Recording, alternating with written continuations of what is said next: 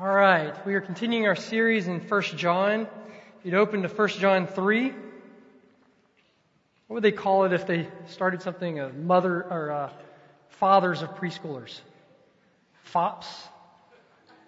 Dops? Pops? The series is called Walking in the Light. We're looking at tests or marks of being a Christian. That's what John's doing. What are some of the tests or marks of being a true Christian? A lot of my books in my office have a stamp in it from the library of Michael Hart. It's a mark that the book belongs to me. Some of you have on your cars a bumper sticker for Orlando City soccer team, right? You're connected to the team. Last week we said that we preached that abiding in Christ is one mark that John gives us of being a Christian. And this week we're going to look at our love for others. He says your love for others is a mark in a Christian. All right, let's read 1 John 3, 11 through 24. For this is the message that you have heard from the beginning, that we should love one another. We should not be like Cain, who was of the evil one and murdered his brother. And why did he murder him? Because his own deeds were evil and his brother's righteous. Do not be surprised, brothers, that the world hates you. We know that we have passed out of death into life because we love the brothers. Whoever does not love abides in death. Everyone who hates his brother is a murderer, and you know that no murderer has eternal life abiding in him. By this we know love, that He laid down His life for us, and we ought to lay down our lives for the brothers. But if anyone has the world's goods and sees his brother in need, yet closes his heart against him, how does God's love abide in him? Little children, let us not love in word or talk, but in deed and in truth. By this we shall know that we are of the truth and reassure our heart before Him. For whenever our heart condemns us, God is greater than our heart, and He knows everything. Beloved, if our heart does not condemn us, we have confidence before God. And whatever we ask, we receive from Him, because we keep His commandments and do what pleases Him. And this is His commandment, that we believe in the name of His Son, Jesus Christ, and love one another, just as He commanded us. Whoever keeps His commandments abides in God, and God in him. And by this we know that He abides in us, by the Spirit whom He has given us. The reading of God's Word. Thanks be to God. Let's pray once more.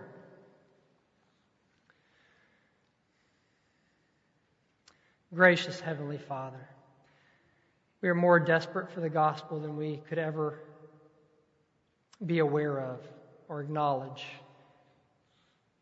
We have more need to behold Your glory, the beauty of the gospel, whereby we can come into Your presence so confidently, being such great sinners, through the blood of Your Son Jesus. We have no idea. Therefore, we pray that this time together in Your Word, You would give our hearts attention to it in such a way that we leave so encouraged, desiring to be in Your presence, receive Your love, and go out and love others well as You have loved us. In Jesus' name, amen. One of my seminary professors named Brian Chappell wrote a book as a book about marriage, Each for the Other.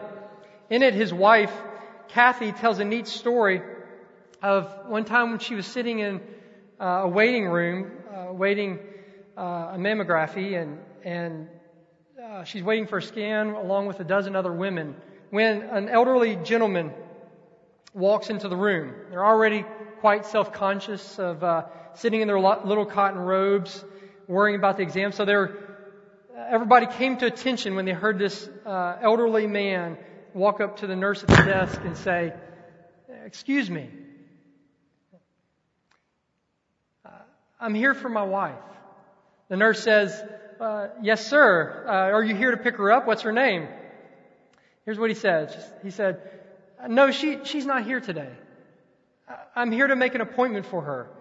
You see, my wife has Alzheimer's, and her doctor told us she probably also has breast cancer. All the eyes, of course, in the room, she says, we're now on him, including Kathy's. And says the doctor wants her to have a mammogram. I know she'll be very frightened. I want you to show me what will happen to her and what it will be like for her. If I can tell her, and then if I can be with her, maybe she won't be so afraid. Is there any doubt in your mind that this man, this husband, has a healthy relationship with his wife? Why would we say that is true? Well, what gives evidence of that? Well, you would probably say that you don't know a lot of men that would walk into a lab like that. That's probably what I would say. His sacrificial love for his wife gives evidence of his healthy relationship. And John has done that here in this book. He's given several evidences of what it means, how you would know that you have a healthy relationship with God. He's gone through things like that you walk in the light, that you have a desire to obey God, keep His commandments. Another is that you abide in His Word. And last week we looked at abiding in Christ. Now, John comes here and says, look, it's not don't look at your WWJD bracelet. Don't look, at the back of your car, at a fish or a bumper sticker to know if you have a healthy relationship with God. A cross necklace, or the fact that your parents were Christians, or you were born into the church, you made some profession of faith. Don't look at those things, he says. What gives evidence, he says, is your selfless love for others, your sacrificial love for others. He mentions this several times, like in verse 10, he says, this gives evidence you're a child of God, that you love your brother. Verse 14, evidence that you've passed from life to death, that you love the brothers. In verse 19, it is by this, your loving of one another, that gives evidence that you are of the truth. So, he probably remembers what Jesus said so clearly one time in John 13. By this, you will know that you are my disciples, by your love for one another. If you have love for one another. The theologian Francis Schaeffer said it like this: love is the only mark that Jesus gives to label a Christian, not in just one era or one locality, but at all times in all places until Jesus returns. So we're going to look at two things from this passage together. What does love require of us? What's required to love people well? And secondly, what's the result of loving others well? What's required and what's the result? So let's look first at what's required to love others well. Our passage here begins in verse 11 with a very clear command. This is the message that you've heard from the beginning, that we should love one another. Now, let me say this as a note.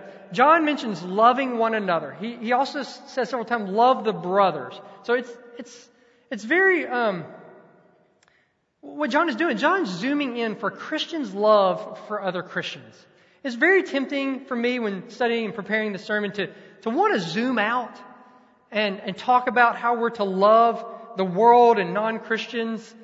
One, because the Bible talks about that, right? Even unto the end that we love our enemies. But two, because it's so relevant right now in our culture. Some of the major issues going on. How do you love people who are different than us, who disagree with us, who accuse us of not being tolerant of them, who are far from Christ, even unto loving our enemies? But here John focuses in on a special love that Christians should have for other Christians, and so I'm gonna stay there as well. John then shows us what love requires of us. He contrasts two people. He contrasts in this passage Cain and Christ.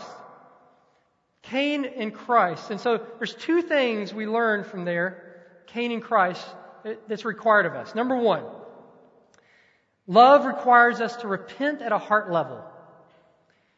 Love requires repenting at a heart level. It's interesting in verse 12. Look at verse 12. We should not be like Cain, who murdered his brother. What do you think about that verse? She didn't like it. Anybody else with it? In some ways, I mean, I looked at this and I was like, I really wrestled with this verse. Because it's almost like John saying, Christian, don't be like ISIS. The murderers, right? It's like, okay, John, check, next. Why would he state something so obvious like that? Why is John telling Christians not to be like the murderer Cain? Then I remember, though, how Jesus taught his disciples in the Sermon on the Mount. Where does murder begin? It begins in the heart, right? You can see that here. Verse 15 points to how murder began with hate in Cain's life. He hated him. And verse 12 says Cain did this. Murder came out of jealousy for him. Abel presented a more righteous sacrifice. And he was jealous of him in his heart. In Matthew 5, Jesus says that behind murder is your anger, which just as much deserves the judgment of God. So I guess then that Cain did not have a sincere love for his brother Abel. He's walking along and he's like, man, I just love you. And all of a sudden they go up to sacrifice and he's like, and then goes at him. That it just came out of nowhere. No, it's not some slip up. We could assume that already in Cain's heart, he had allowed anger and jealousy to fester over time and to grow steadily for his brother. He had an inward desire to exalt himself over his brother already in his heart. An inward desire to want something more for his life than his brother's. And the sacrifice was just the occasion where that all spilled out. I was at a seminar when Paul Tripp was giving. He's an author and theologian, speaker. He was talking about how someone like King David, right? The man who's called in the Bible the man after God's own heart, could go as far as taking another man's wife and then going into having that husband murdered. So Paul Tripp pulls out a water bottle, and the water bottle's about half full, and the lid is off. And so he does this. He starts shaking it like this. Of course, water goes everywhere, and he asks the question, why did water come out of the bottle? And I'm thinking like, oh man, Tripp, man, like I really enjoy you. You're obviously getting older. Paul Tripp is losing it, It came out because you shook it, right? Of course, he's using it as an illustration for something deeper than that. He says, why did water come out of the bottle? He said, because water was in the bottle in the first place. Shaking the bottle only gave opportunity for the water to come out. I've always remembered this and tried to apply that to my life. This is what it means, that the occasions that cause our anger and our frustration, our impatience, our feelings of jealousy to spill out on a spouse or a friend or a child, these are insights, little windows into what's going on really in our hearts. We're usually quick to blame others when it comes out of us, but I think Tripp is right biblically. The root problem isn't that we're of not loving them well is not because someone else shook us. The root problem is that we have those things in our hearts. I'm going to give you 2 examples from this week from 2 of your pastors. I'll start with myself. Wednesday evening, I came home after struggling a little bit with this passage, trying to understand what it meant, and preparing to preach. Miriam had invited a family with several children, basically a tribe, over to our house. I invited another single guy from our life group to come over, and we were sitting at dinner. And towards the end of dinner, we're cleaning up, whatever. I noticed she was a little agitated at me. And after everyone left, she communicated that I was right on. I wasn't as helpful. She said I wasn't as helpful as I needed to be at the table, and then later that evening, after we got the kids down, she noticed that I was a little shut down. She noticed I was a little frustrated, and she asked me if I was frustrated, and I said no. What I really meant was yes, but I don't really know why, and I really want you to think that you're the problem. That's what was in me. The reality, though, at that what was going on in my heart, the reality was that the pride in my heart hates it when people accuse me of being wrong. Because really, in my heart, I think I'm better than that. All she did was, she just shook it out of me. I got permission from Pastor Matt to share an example of something he shared earlier that day. Okay? I need to emphasize, I got Matt's permission to say this. Okay?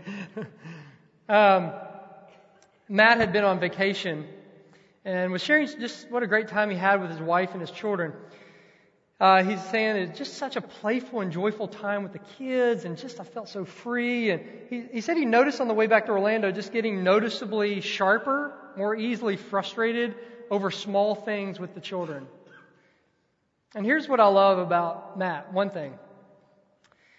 He was sharing this to Mike and me as we were meeting about something in order to share of his desire to identify the sin and frustration in his heart, what it is that was spilling out as he gets back into the stress of work, of being a pastor.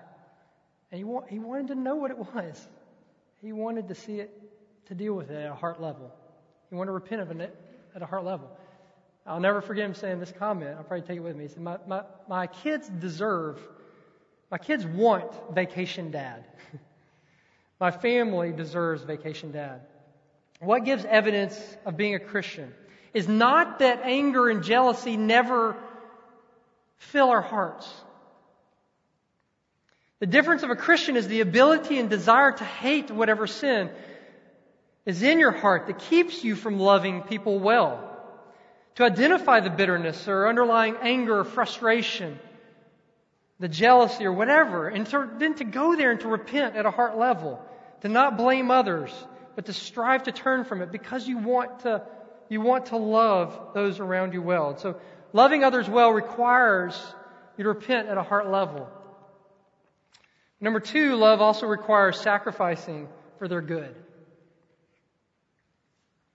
You know, I like this girl in college. Her name was Chelsea. And around that time, I had this great idea with a group of my friends that we would start this club called the Random Acts of Kindness Club. Okay? So, where we as really good Christians would go around and love people really well, and we'd do really nice things for them without them knowing about it. Take a guess who I started with.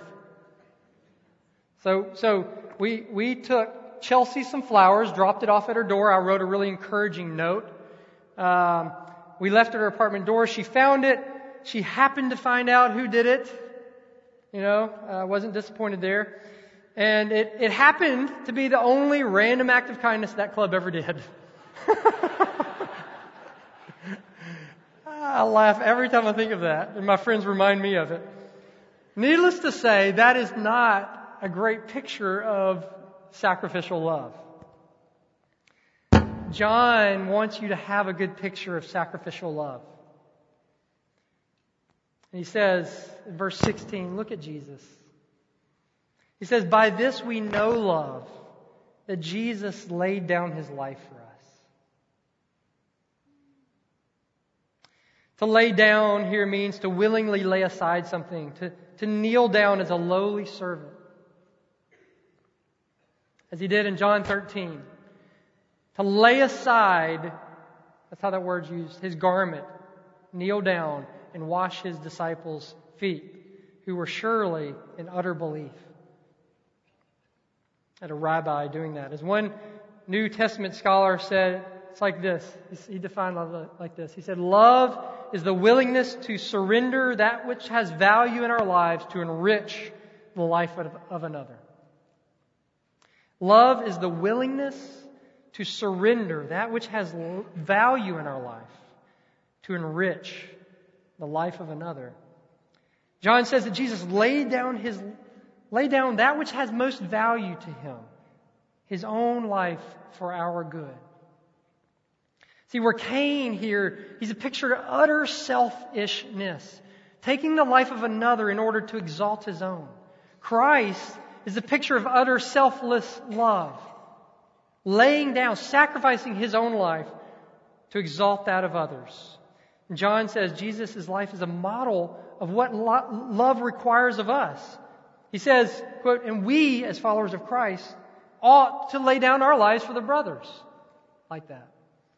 Verse 17 and 18 shows laying down your life is not some lofty, grandiose calling.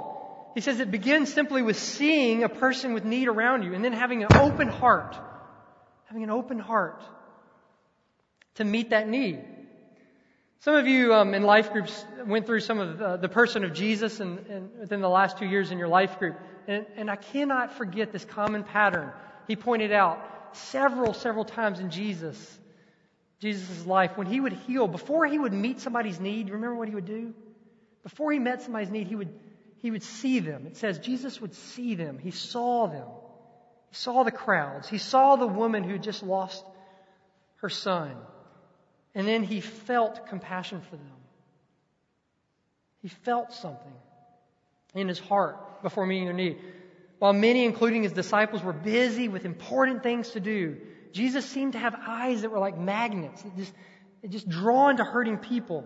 He's constantly laying down his agenda.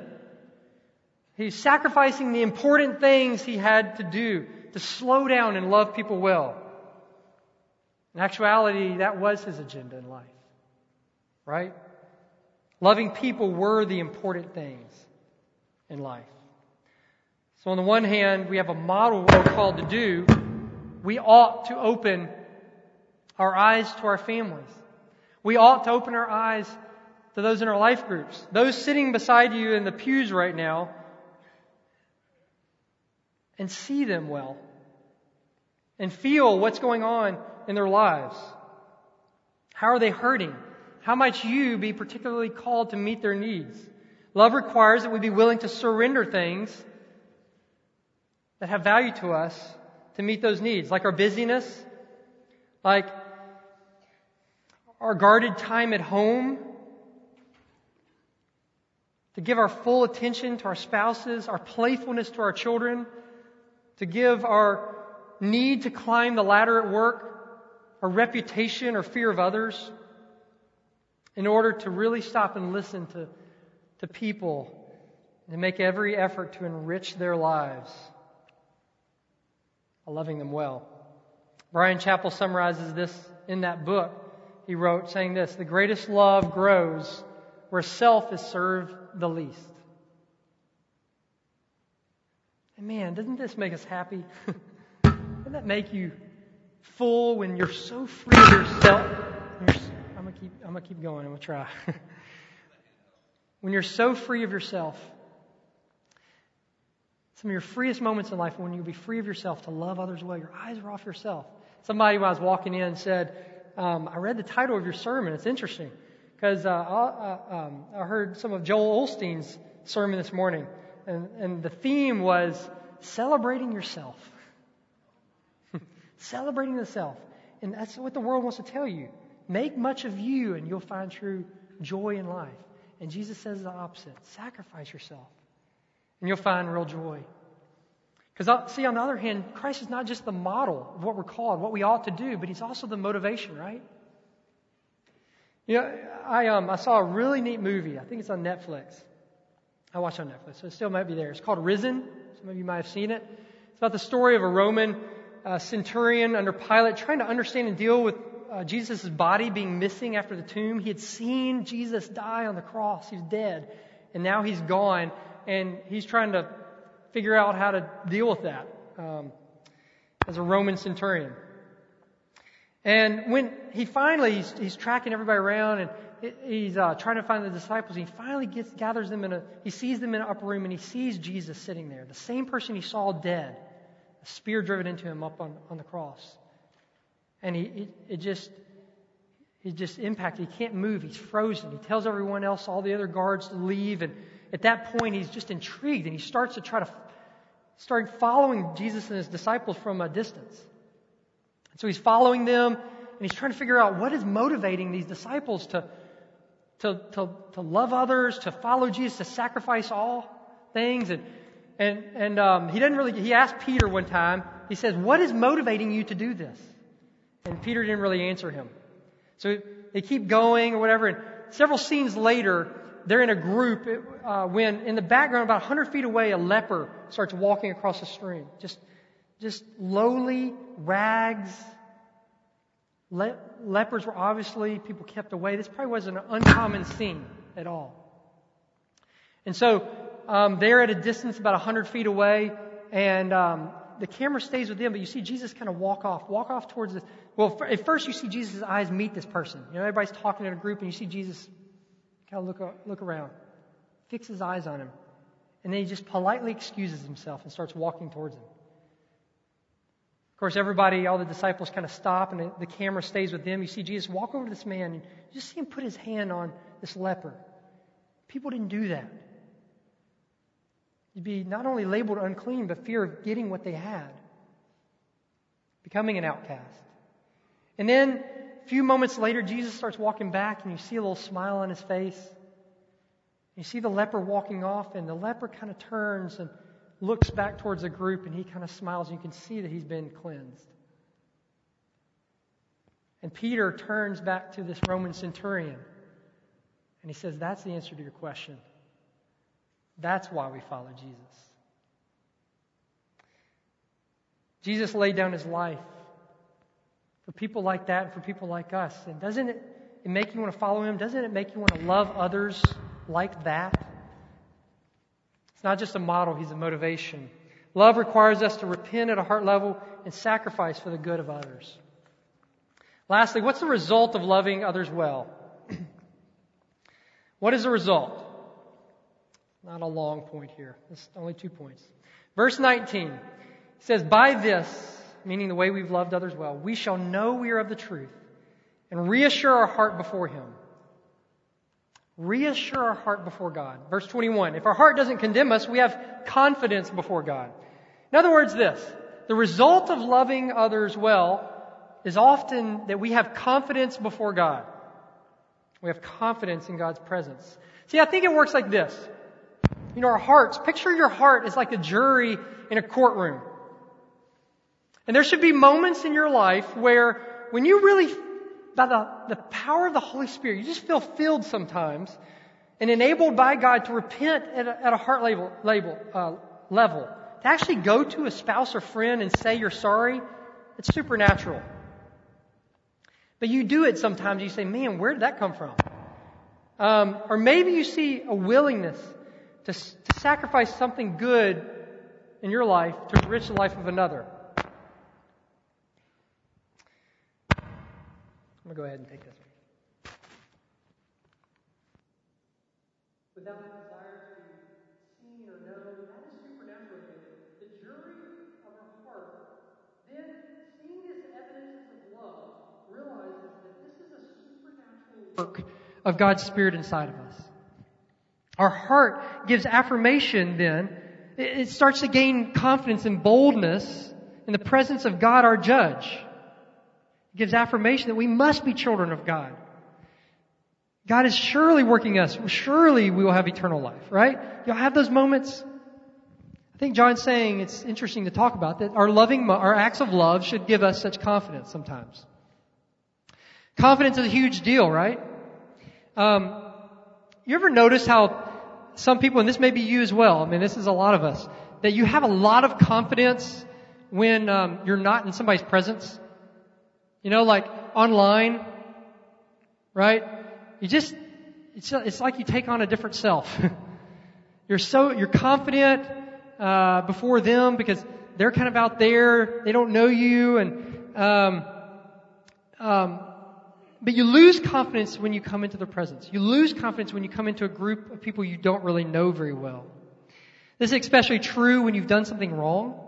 I had a good friend who's in my discipleship group he was a policeman in Mississippi. He once told me that he could almost always tell when somebody came into his presence and is doing something wrong. By the way, this guy people wouldn't look him in the eyes. They would demonstrate a lack of confidence in the presence of a policeman. This is why in the Old Testament there was a lack of confidence in the Old Testament to be in the presence of God. without a mediator. Exodus 19, God descended. His presence was on the mountain. If you went near the mountain, it says you would die. Isaiah, in a vision of being in God's presence, had a feeling that he was becoming dismembered. Uriah, when he touched the ark, which is a symbol of God's presence, he immediately dropped dead. See, God was holy and we are not. You don't come into His presence unholy. The Old Testament teaches us. You don't come confident in God's presence. So it makes sense that the jury of our heart is not always so confident, right? In verse 30, it says, or verse 20, it says this. God knows our hearts. He knows everything, it says. It gives a picture of standing in the courtroom and you present your evidence. Look how loving I've been. And God, the judge, pulls out all the evidence. He knows more than we do. He knows it all. See, we pull out and say, see, I haven't murdered anybody. And he pulls out this, boom, on the thing. It's a pile, thousands of times where angerness and bitterness, you allowed it to grow. We say, well, see all these acts of love, thousands of files he pulls out of where your motivation for loving others was self-promotion or self-gain. This is why in verse 20 it says, our hearts are so fickle. Sometimes they give us confidence, but our hearts, whenever our hearts condemn us, it says there in verse 20. The jury of our hearts quickly turn and begin to condemn us. They make accusations. You are not a good Christian, are you? You don't deserve to be loved by God. You don't deserve to have confidence in His presence. For those of you whose hearts and consciences live in such a courtroom, that's surely some of us today. Feel overwhelmed by the evidence against you, the presence of God who knows everything this week. Your heart constantly speaks to you as a jury that accuses you. The judge pronouncing you, you hear condemnation, you hear guilty, surely not forgiven, surely not loved. Look, for all of us then, not just those, but for all of us who would admit our hearts are filled with such of these things. Verse 20 says this, listen, God is greater than your heart. Your heart is not the ultimate judge.